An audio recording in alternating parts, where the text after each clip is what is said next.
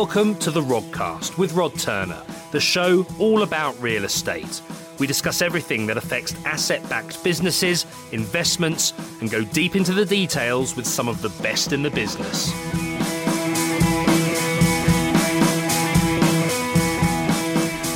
Hello, we are back with Simon Howley from Bell Howley, and we are doing the first of our series of Q&As on a specific property tax related subject. So today's subject, we are talking about capital allowances. So good morning, Simon. Good morning, Rod. Thanks for having us again. Pleasure.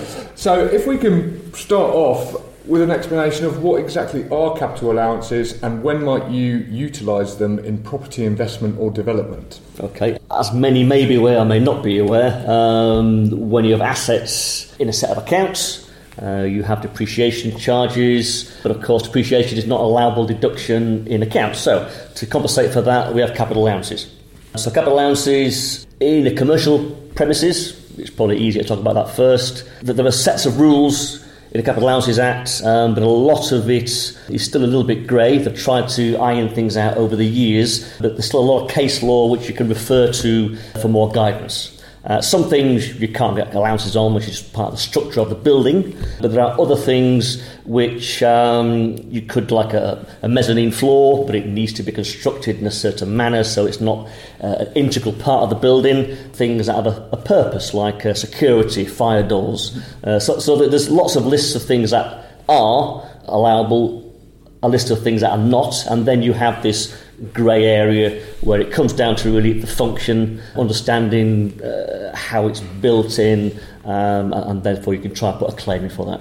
Okay, great. And you kind of touched on it there when you talked about commercial. So are they only available on commercial buildings, or can you utilise them on residential buildings as well? Residential, your starting point normally is going to be no, but then again, if you have a HMO, then yes. It depends on the use of the building, because it becomes not just a residential dwelling like we all live in. So HMOs, yes, again, you could have fire doors, security lighting, security grids. If you have floor tiles, for instance, if they're not stuck down, you can move them, you can claim that. So it depends on the actual facts of the case in the building, really. Okay, brilliant. And what happens if the company hasn't made a profit for that year? So, for example, if you're getting a capital allowance, it normally will come off your taxable profit. Yep. So what happens if that company hasn't made a profit for that year, or maybe they're still living off director's loan account? It will make a loss. It's an expense. Okay. So it'll make a loss, and that loss, of course, can be carried forward, it can be carried back. If it's in a group, it can be group relieved. Okay. So yes, it's a loss there to So it's still worthwhile utilising that capital allowance regardless. Always claim it in the year you can. Yeah. Always try to maximise it within the rules, of course. Mm-hmm. There will always be some areas where you still think it's a little bit grey, so you may take a standpoint on that. Of course, the HMRC can query that, but I'd always try to maximise it within the rules.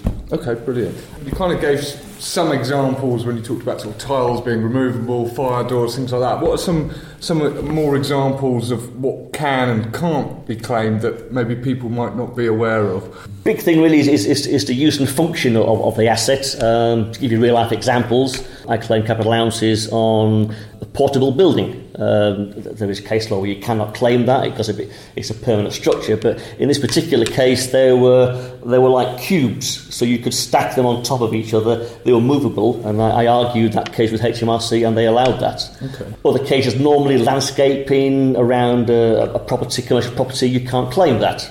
This is going back a few years now, but there was up in Aylesbury, there was a lot of rabbit infestation. They destroyed the landscaping, so I met with the HMRC inspector. Luckily a rabbit popped out of the bush at the time, so we managed to claim an apportionment on that. Okay. On that same client there was a mezzanine floor. We walked around it in the warehouse, and they claimed because it wasn't fixed into the structure of the building, therefore that was allowable. And last I had another client had a Heidelberg press. So normally concrete flooring is part of the structure. You can't claim for that, but this was specially, they laid down a non-vibration rubber floor. So therefore we could claim for that because it had a function specific to maintaining the printing press. Okay, so obviously the function is kind of a key a key point here, isn't it? Yeah. It's look at the facts, look at the legislation, look at the case law. There's lots of case law to look at, which will normally give you an idea or a feel for what claim you're trying to make. So if I have done a development or I'm doing a development and I want to utilise capital allowances, what would be the process for someone like me? Normally, you would, when you do your end of year return, to accounts and tax return, whether it be a personal tax return or a corporate one, you would, your accountant should normally question this cost you've incurred. You will then give the invoices to the accountant. They will then analyse through what they think they can and what they cannot claim. If it's very complex, you can always engage a chartered surveyor. They will go in and they will know the history of the building. They will produce a nice, lovely, smashing report with photographs and with all the relevant sections, and that can also be attached to your claim that you put into HMRC. So again, records are key here, aren't they, to show what's happened through the life cycle of a build. If you're trying to get the invoices broken down, itemised as much as possible. Building firms don't like to do that. Particularly independent builders will just give you one bill for... Because I know you mentioned before lighting on a residential, but security lighting could be... Yeah, it is, yes. Could be an allowance. So if you get an invoice, say, for £5,000 worth of lighting, would you then apportion some of that towards the security lighting for purposes of HMRC? Ideally, you'd like an invoice saying security lighting. But if that's not possible, you may speak to the client and say, well, I'm going to put an apportionment in for this. On the understanding, of course, HMRC can come back and query that. But that's all you can do is make a sensible, reasoned adjustment. Okay, so I would essentially come to someone like yourself, give you all the invoices, all the records, any photos before and after. You would then sit down, go through those, itemise each individual part, see what's allowable, see what's not, and then put that forward to HMRC, and then if they've got any questions they can come back. Correct. And you may need to employ but at least then you have some reasoned argument of why you apportion this. Exactly, It's not just a guess, it's a best guesstimate. So for someone like myself who's doing a development, it's always interesting when you are getting the invoices out just to think about that functionality aspect of what's going in the building, because that could be something that can save you money. Absolutely. Okay, brilliant. Do capital allowances have to be claimed in that tax year, or can you do it once the development's been completed and then go back retrospectively? Normally claim it in the year. I'll always make your claims for all tax reliefs on that tax return. Basis for going back, you could go back and make a claim to say there was an error on a previous return. If it's a development, it's normally best to have a survey done at the start before you start adding value to it. It depends on the case. It's a bit of a moving feast, really. Okay. But I'd normally make the claim as soon as you can. Just because you didn't do it last year because there's an error, or you can go back and amend a return. That will obviously trigger the inquiry window a bit further, the HMRC. So, and they normally, if you do amend a return submitted previously, that will hit some inspector's desk and he will look at it manually. So bear that in mind as well. Okay. You mentioned sort of on the functionality of things that when you're doing the build. What about on the building itself? So a lot of commercial buildings that you buy, you might see on the property form when your solicitor gives you all the documents that capital allowances have been claimed on that building. What does that mean, and how does that affect?